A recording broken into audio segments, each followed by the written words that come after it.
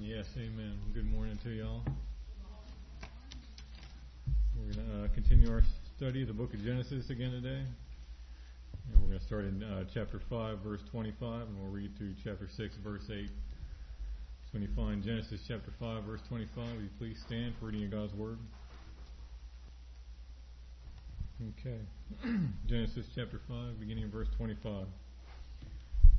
When Methuselah had lived 187 years, he fathered Lamech. Methuselah lived, after he fathered Lamech, 782 years and had other sons and daughters. Thus all the days of Methuselah were 969 years, and he died. When Lamech had lived 182 years, he fathered a son and called his name Noah, saying, Out of the ground that the Lord has cursed, this one shall bring us relief from our work and from the painful toil of our hands. Lamech lived after he fathered Noah 595 years, and had other sons and daughters. Thus all the days of Lamech were 777 years, and he died. After Noah was 500 years old, Noah fathered Shem, Ham, and Japheth. When man began to multiply on the face of the land, and daughters were born to them, the sons of God saw that the daughters of men were attractive, and they took as their wives any they chose. Then the Lord said, My spirit shall not abide in man forever, for he is flesh. His days shall be 120 years. The Nephilim were on the earth in those days, and also afterward, when the sons of God came into the daughters of man, and they bore children to them. These were the mighty men who were of old, the men of renown. The Lord saw that the wickedness of man was great in the earth, and that every intention of the thoughts of his heart was only evil continually. And the Lord was sorry that he had made man on the earth, and it grieved him to his heart. So the Lord said, I will blot out man, whom I have created from the face of the land, man and animals and creeping things and birds of the heavens, for I am sorry that I have made them. But Noah found favor in the eyes of the Lord. May the Lord bless the reading of His Word. Let's pray. Heavenly Father, we come again this morning before your throne of grace, looking to you. Lord, we want to thank you, first of all. Thank you for your grace. Even in these passages, as the one we're considering today, where there is a record of great evil on the part of man, there is yet words of grace, your grace at work in human history, working to bring a people to yourself, to bring a people to salvation, to be made in your likeness, to spend eternity with you. Lord, we are so thankful that though we are sinners and though we deserve your wrath, because of your love, you have extended grace. Grace. So, Father, as we read through this passage and consider what it is saying and how it is relevant for us today, Lord, we just ask in the process of that we would have a deeper appreciation based on a greater understanding of who you are and what you have done. And may it all result in glory and honor and praise to you. And it's in Jesus' name we ask these things. Amen. Amen. You can be seated. Well, the Bible is brutally honest about man's condition. And so we talked about the fall a few weeks ago, the sin of Adam and Eve, the rebellion. And so we see as we continue to move through the book of Genesis, and we're going to continue to see, that man's condition does not improve. Okay, and there's never really any positive apart from God just breaking in and manifesting His grace. And He does that. He does that repeatedly. So the story of the Bible, I guess that would be one of the ways to think of it. You just kind of think in terms of big picture. It's always a story of grace, right? I mean, again, people sometimes want to separate and say, well, the Old Testament is about a God of wrath, and the New Testament is about a God of love, as if there were two different gods. And not only are there not two different gods, there's only one God. Not only is that true, but we see in both covenants His love and His wrath both manifested. And the Old Testament is certainly not void of examples of His grace. In fact, it is covered with examples of His grace. And so we'll see that again today. And I'm giving you that up front so you'll know, because some of this looks pretty depressing when you read through it. But that's just to highlight that man's condition is really, really, really bad apart from a relationship with the Lord. All right, so here's just a real simple kind of summation, main point, all right? The human heart is evil, and our only hope is God's grace. The human heart is evil, and our only hope is God's grace. And I might say, I can say that in this context, but I just say this as a reminder and as an exhortation. When we're dealing with people out in the world, when you use a term like evil, a lot of times that's going to have to be defined. They will often think they know what we mean by it and have a totally wrong concept. So, when you're talking about these things with other people, you may expound upon those things. I guess what I'm saying is, don't take it for granted. When you use the term like man's rebellion or the evil in man's heart or sin, of course, the term sin, don't take it for granted that they just understand what you're talking about, because a lot of times they don't.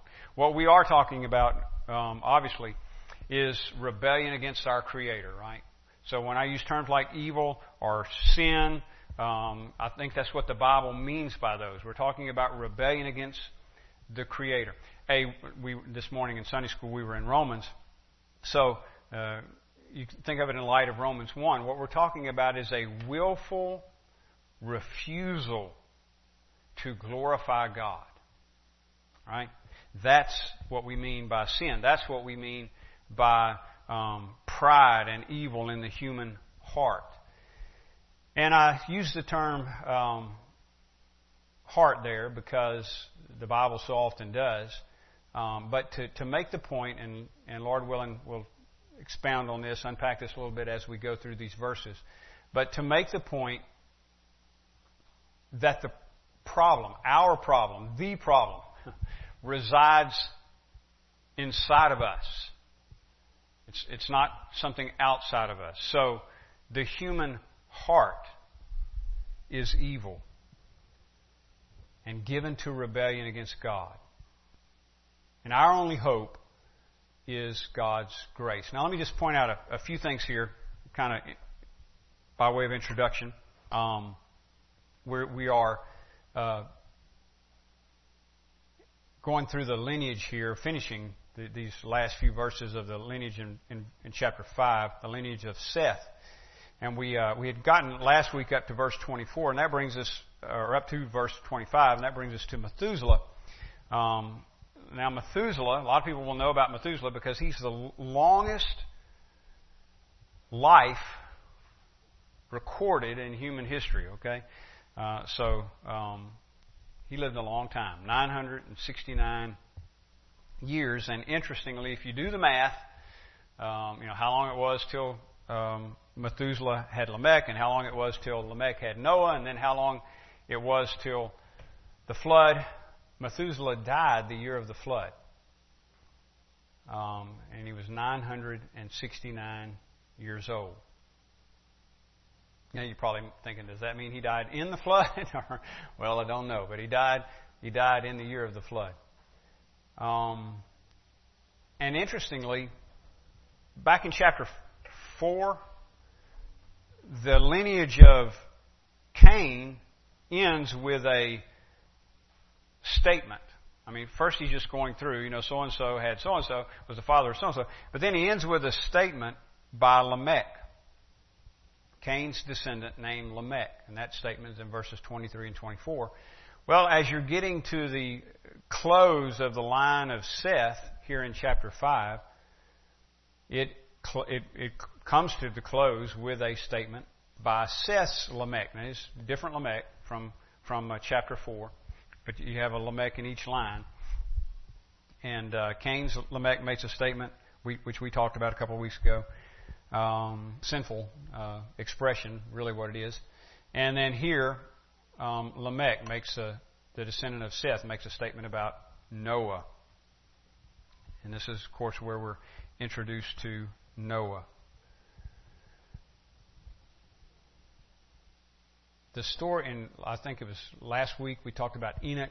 The story of Enoch provides us with assurance of life beyond this life. The story of Noah provides us with assurance of salvation. God does intervene and save some, right? That's what we have in the story of Noah.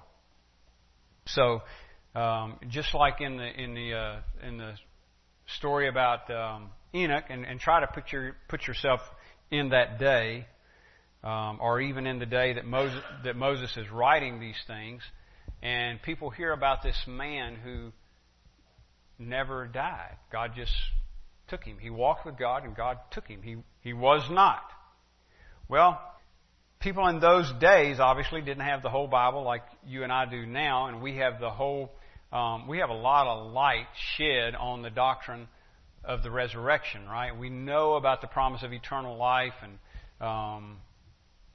eternal life being spending an eternity with God, and they didn't have as much light as we do on the subject. So put yourself in those shoes for a minute, and you hear about this man who did not die.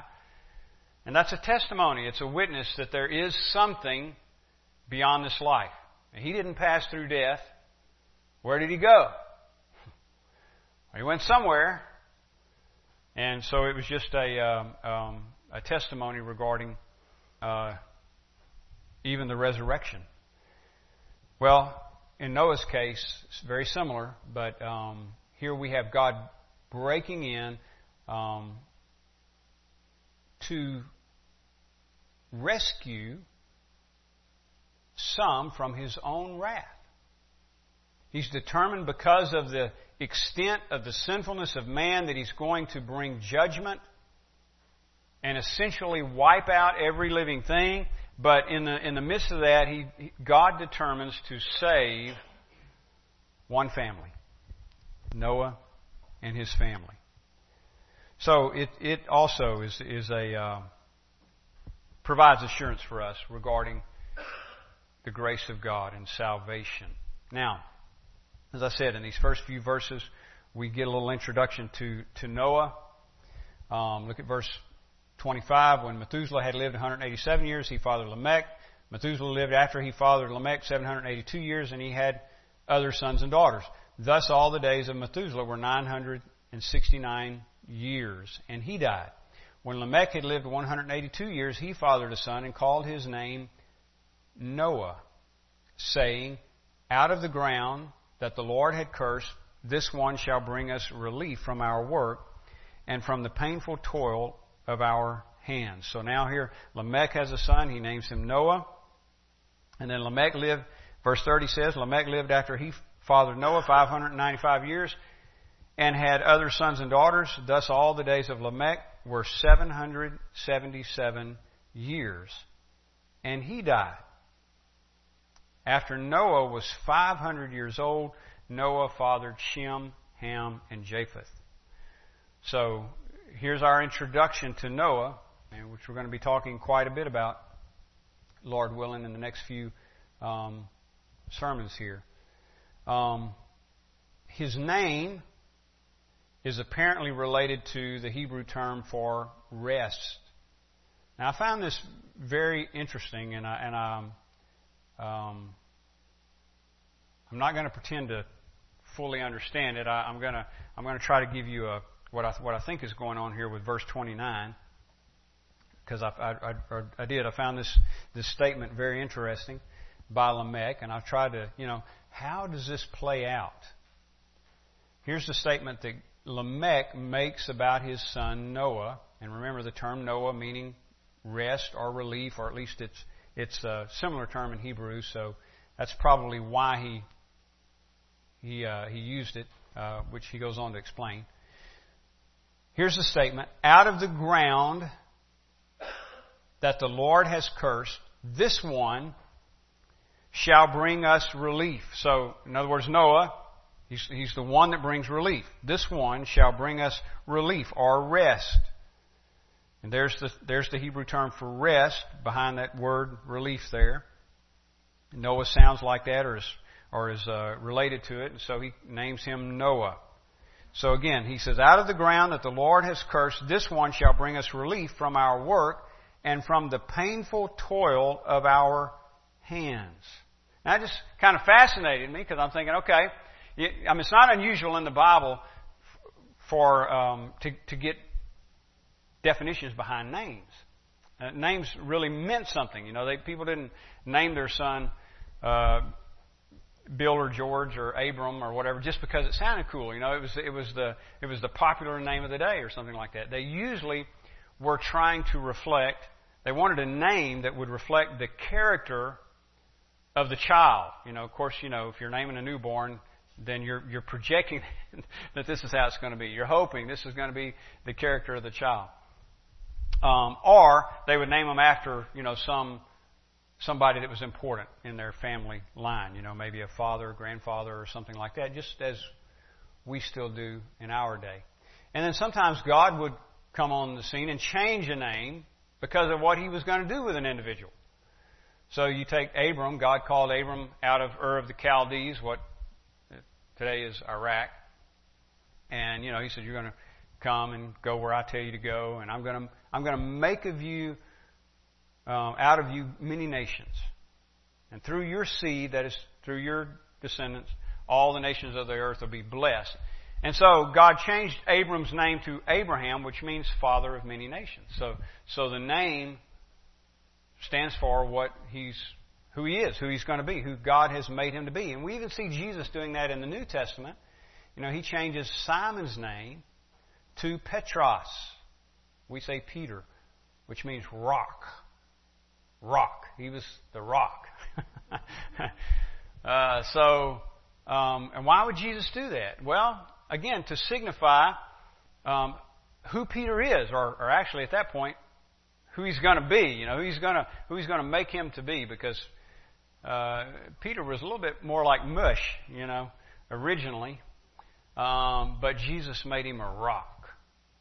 And after the day of Pentecost, after the resurrection, and Peter was filled with the Holy Spirit on the day of Pentecost, you do see quite a different man, and he's a rock.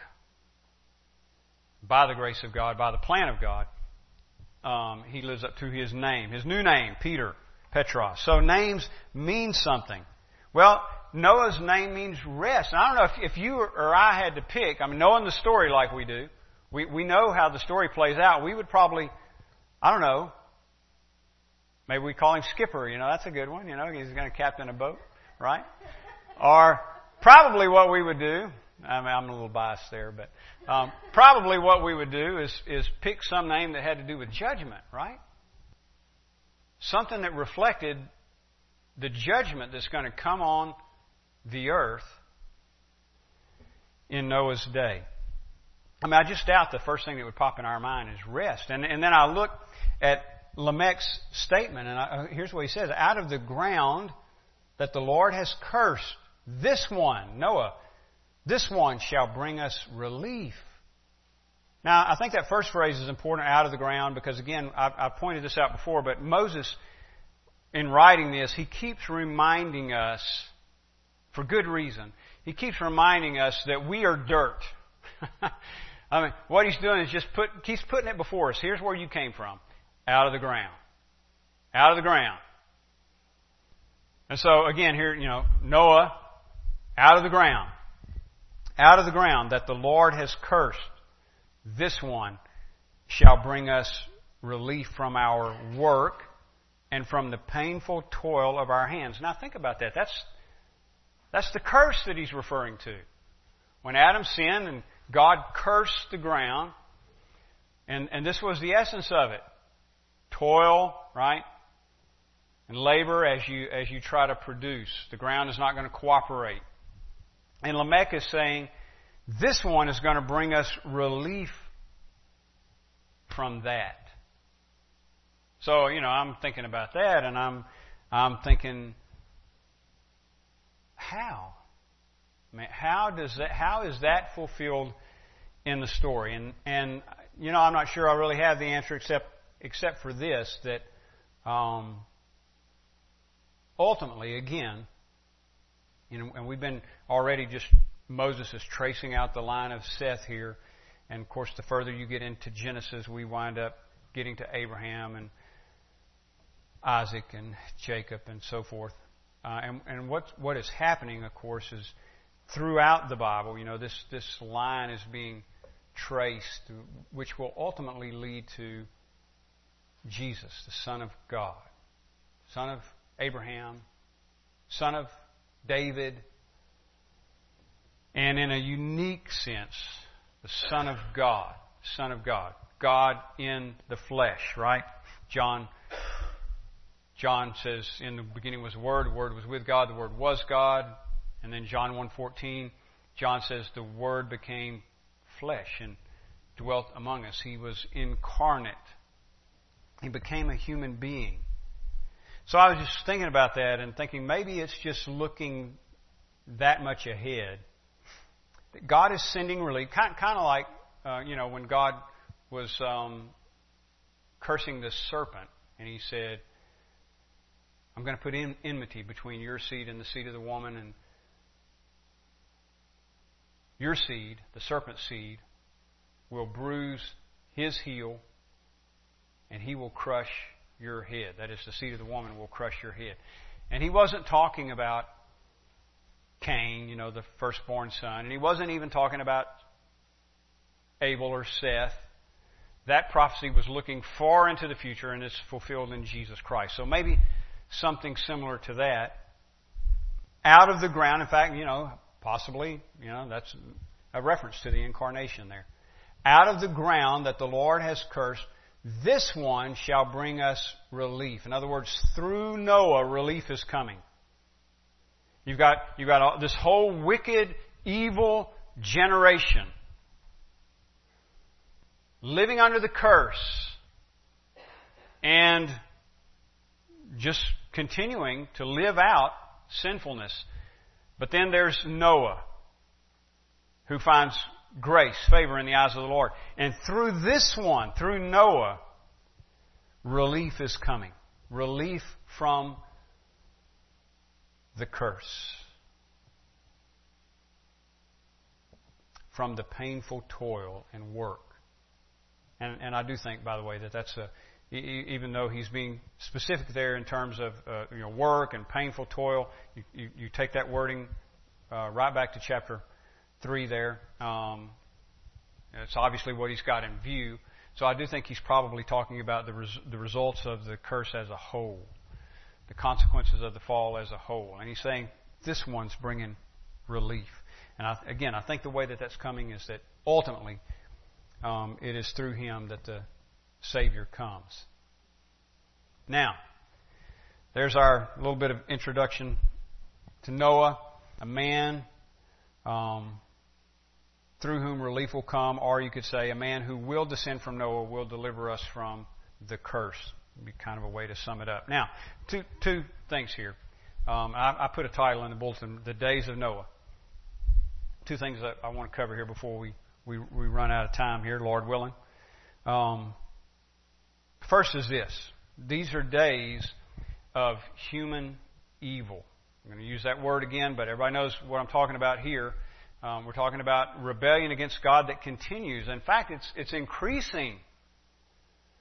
So these days, the days of Noah, are days of human evil. Now, I want to, for a moment here, deal with these first few verses in chapter 6.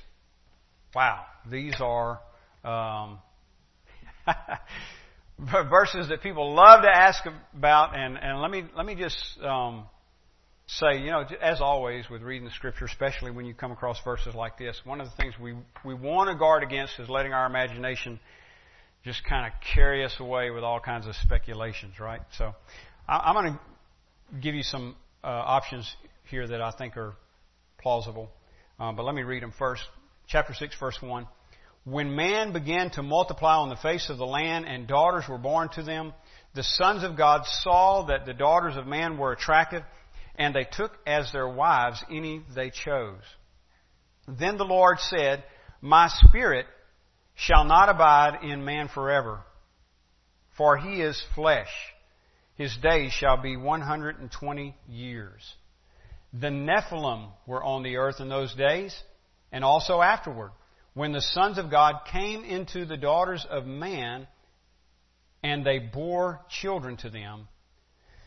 These were the mighty men who were of old, the men of renown. Now, who in the world are the Nephilim? And what in the world is it talking about when it says the sons of God took wives from the children of men, came into them, and so forth? What is going on here? Well, let me just warn you right up front, okay? My suggestion for understanding this may not be as exciting as what you might hope for, okay? But I'm going to give you some other options as well because, as I said, I think they're plausible. But here we go. There are essentially three main views here, and I'm going to read this to you from. This is actually from the Net Bible, the New English Translation. The notes are very good. You can find this online, and the notes are very good. But I'm going to read these, and then I'll tell you where I'm at, where I lean. Okay. So there are three major interpretations. Here's one. In the book of Job, the phrase clearly refers to angelic beings. I'm talking about the phrase sons of God. In Job, the phrase clearly refers to angelic beings. In Genesis 6, the sons of God are distinct from humankind, suggesting they were not human. This is consistent with the use of the phrase in Job. Since the passage speaks of these beings cohabitating with women, they must have taken physical form or possessed the bodies of men. An early Jewish tradition preserved in 1 Enoch 6 and 7, not a biblical book, but it is an ancient book. So it's not the Word of God, but it is ancient literature. An early Jewish tradition preserved in 1 Enoch 6 and 7 elaborates on this angelic revolt and even names the ringleaders. Now, the reason they're mentioning that is because this has been a long-held Jewish tradition, and this is where it's coming from. It's coming from the book of Enoch. And the idea is this, that when Moses says the sons of God, verse 2, chapter 6, verse 2, the sons of God saw that the daughters of man were attractive, and they took as their wives any they chose. This old tradition says that these were actually angelic beings who came down, took the form of human beings, and produced children who are called the Nephilim, the giants. Some translations translate that giants in verse 4. Now, I'm not going into this in great detail, but I'm just kind of giving you the gist of it. It is a long-held tradition, Jewish tradition, and even some of the early church, what we call the church fathers, who were writing in early church history, accepted it as well. Okay, and there are, I can say this carefully, but there are good reasons for that, in one sense. But it just seems to me there are even better reasons to reject it. One is because angels are spirits. They are spirits. They're not physical beings. And we do find times in the Old Testament where they take on the appearance of men. But I think that is a good way to describe it. The appearance of men. In other words, I don't think they don't truly become incarnate like Jesus did. And we don't read of angels being conceived in a womb of a woman and so forth. No, but they came down and took on the appearance of a man. So I think the idea of sexual relations with a woman is just something that you're not going to find support for anywhere else in the Bible. Okay, so that seems like to me a better reason to reject it, even though there are some reasons to accept it. Like I said, in Job, it's really the only other place this term is used. Job 1 and Job 1:6, Job 2:1, and Job 38 verse 7. This term "sons of God" is used there, and it is definitely referring to angels. So some people use that to interpret here. All right, here's the second view. Some argue that the sons of God were members of Seth's line, traced back to God through Adam in Genesis 5, while the daughters of humankind, or daughters of men, were descendants of Cain. So we just got through going through these two lineages, the Cainites and the Sethites, and so some people interpret this as talking about those two families. And Seth's family is referred to as the sons of God because they're righteous people, they're godly people. And Cain's line is referred to as the daughters of men, just identified with man because they're ungodly. And so what they're suggesting is that what Moses is talking about here is that godly men were taking wives from this ungodly clan, and they were mixing that way. So it was a moral thing, not not angels mixing with humans, but moral people mixing with immoral people. Well, that is certainly a problem throughout the rest of the Bible, but I'm not sure that's what Moses is getting at here. But I think that's a plausible view. And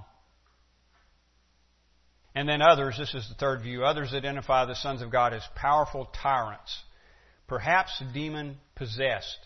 A good example of that, by the way, Kent Hughes has a really good commentary on Genesis, and this is the view that he takes. In other words, he's saying they are demon-possessed men, demonized men. So, and then they're tyrants. So that's another view. I think I'm just going to give you this, okay? This is kind of my view, or one I would lean heavily toward. We'll call a fourth view here. There are probably others as well. Those are just three of the major views. But I think there's a fourth view that's plausible, and I think it's possible. When you get to the end of Luke's genealogy in Luke, he calls Adam the son of God.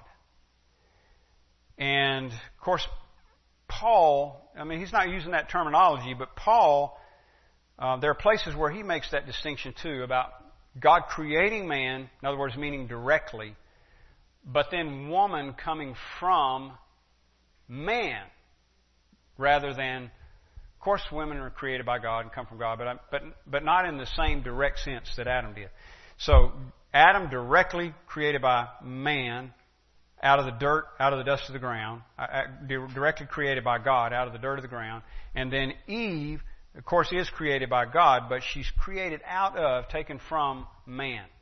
So that seems plausible to me as well, that all we're talking about here is a idiom. Sons of God take daughters of men. A way of saying people got married. Men took wives. All right? So I think I'm just throwing that out as another view as well. And certainly, when Jesus talks about the days of Noah, he talks about how they were marrying and giving in marriage, right? Marrying and giving in marriage.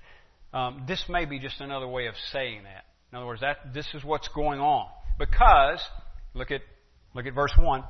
When man began to multiply, on the face of the land, and daughters were born to them, the sons of God saw that the daughters of man were attractive, and they took as their wives any they chose. So, it may just be a way of saying that people were marrying and giving in marriage.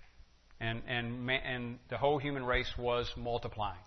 All right, so you can take those and check them out, and whichever one you want to cling to, just make sure that you're trying to root your opinion firmly in Scripture. Okay. Now, verse 3. Then the Lord said, My Spirit shall not abide in man forever. There are a couple ways this can be translated. King James, the New American Standard, translated it a little differently. My Spirit shall not strive with man forever. And I think that's what's going on here. The Lord's saying, My Spirit shall not always strive with man, for he is flesh. By the way, there's another reminder. Man is flesh, created out of the dirt of the ground. God is creator. And I'm not going to always strive with him, God says, because he's flesh. In other words, we're not talking about equals here. We're talking about creator and creation. And the creation is in sin and continuing in sin and continually increasing in sin.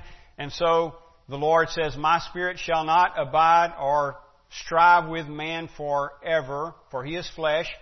His days shall be 120 years. So God makes a determination, I'm going to cut the days of man short because of his exceeding sinfulness. Now, keep giving you these options. That's good, and people like options. Here's another option, all right, for the 120 years. You could take that as, a lot of people do, they say, it looks like, we've been talking about all these people living hundreds of years. Methuselah lived to be 969. Looks like now, at this point, God is saying the lifespan for human beings is going to be 120 years. Plausible? I mean, again, I don't think correct, but that is a way of taking it. I think what he's saying here is human beings have 120 years left, and I'm wiping them out. Except, of course, for Noah and his family. My Spirit shall not always strive with man. Man's days shall be 120 years. So, and it's during that period, if that view is correct, it's during that period that Noah preaches and builds the ark over roughly 120-year period. And if you've ever tried to take a close look at the dimensions of the ark, you can see why it would take 120 years. Okay, it was big. There's actually one you can see now up in Kentucky, life size. Haven't been there yet. Hope to go. I've been there, but they didn't have the ark there at the time. That's at Ken Ham's Creation Museum. They just opened it this past month. Life size Noah's Ark. So that'd be something to see. Okay, so we're about out of time. So let's move on here, and here's the second thing. These are days of divine judgment and grace. Days of divine judgment and grace. Verse 5.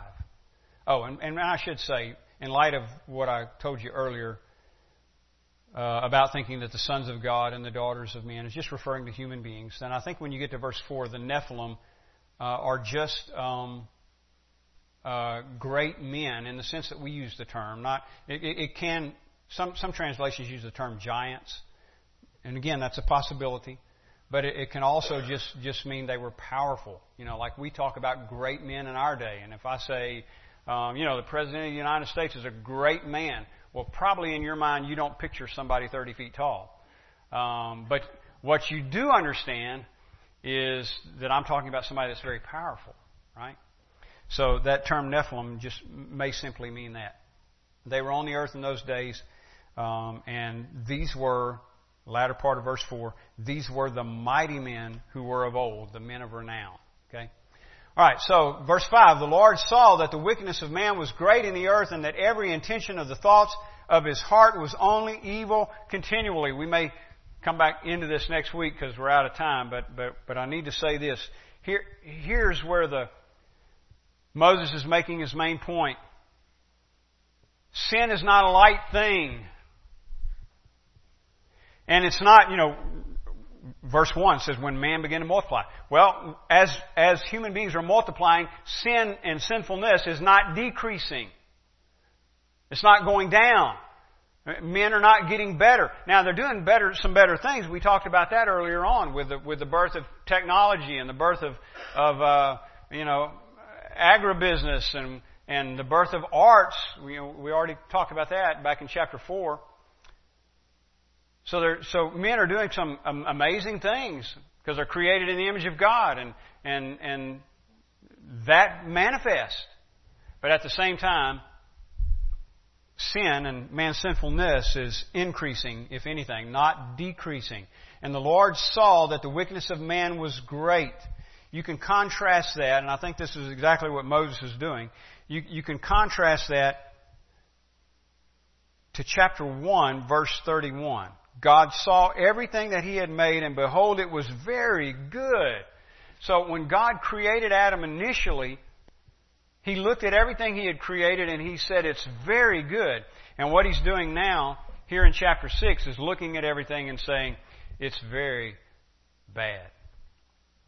The Lord saw that the wickedness of man was great in the earth, and that every intention... Now, listen to the language here and how specific Moses is. Every intention of the thoughts of his heart. I mean, he's getting down to the innermost parts of us. The deep recesses of our inner being, or however you want to think about it. I mean, the heart. Already we're talking about the inner being, the heart of man. Sometimes to intensify that, people will say, heart of hearts. You're talking about the very core of who you are. Well, there, Moses says,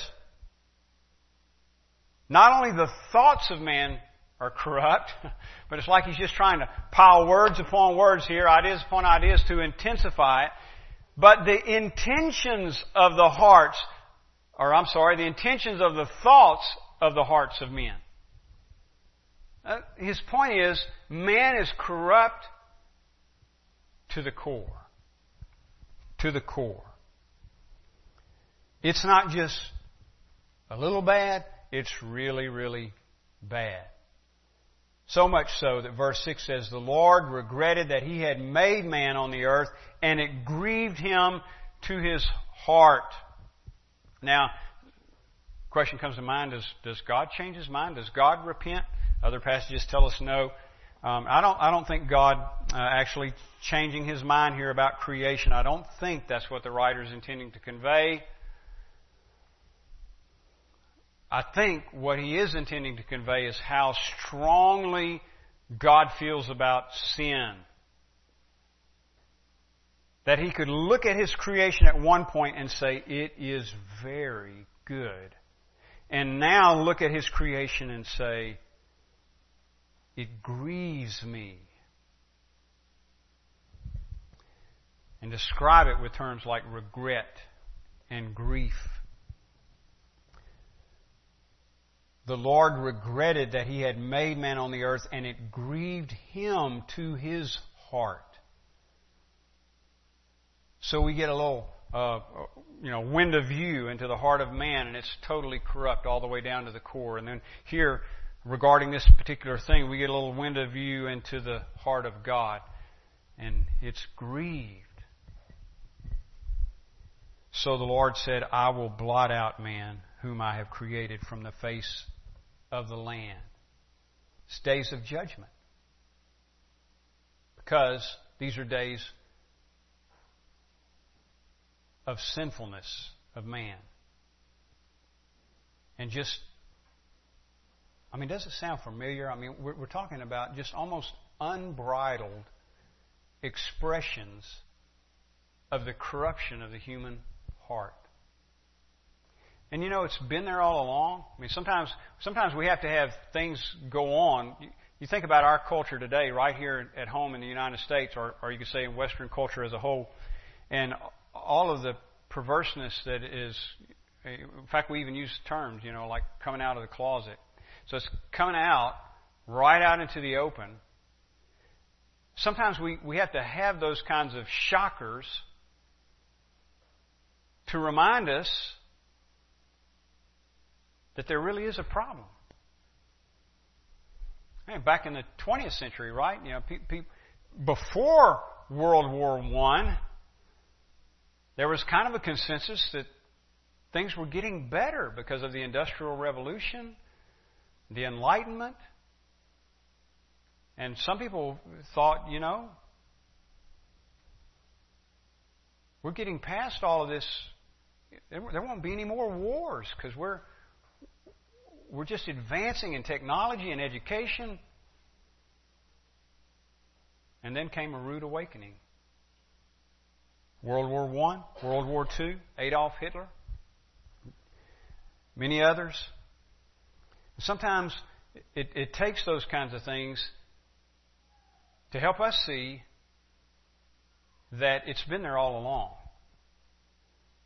I mean, it's like a sore popping up on you because you've got a cancer in your body. Well, the cancer was already there. Sore is just evidence of it. And all of these things that are going on in our society are just evidence of the problem. And by the way, hey, the problem's not just out there. The problem's in here. It's the heart of man.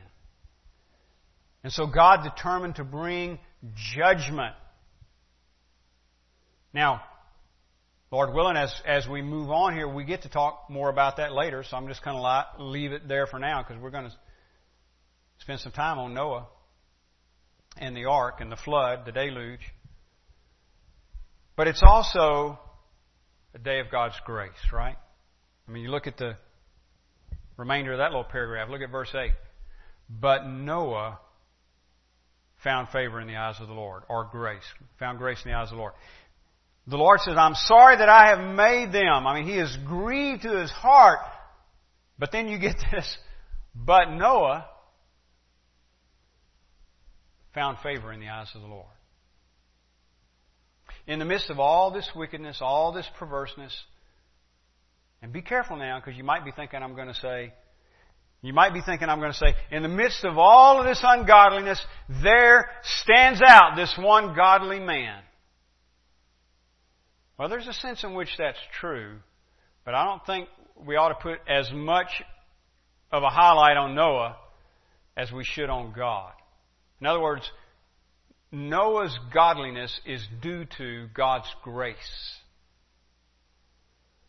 We don't want to make the error of thinking that Noah is somehow different, essentially different from all of these other human beings. That would be comfortable, because I could move from that. If I could convince myself of that, I could move from that to me and say, yeah, I see all this craziness going on in the world and all this perversion and ungodliness, but I'm different. I don't think that's where Moses is shining the spotlight here.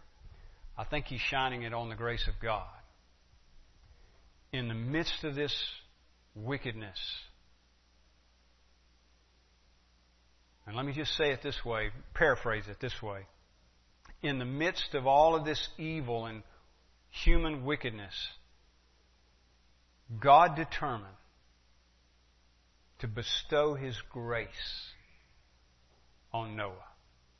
In fact, God determined to bestow His grace on humanity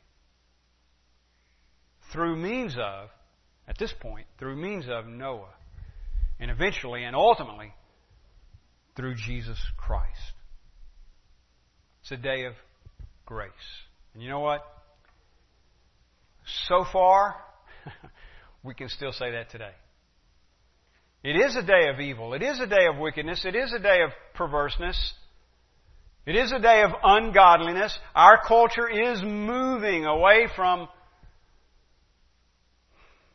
the Christian influence that used to be so profound in our society, in our whole Western culture. I mean, they're intentionally moving away from that. All that's true, But you know what?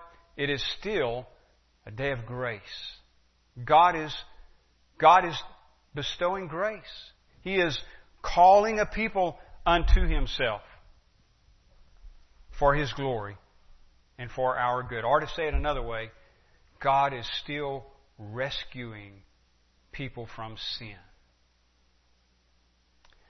So, just as it was in the days of Noah, everybody was all wrapped up in themselves.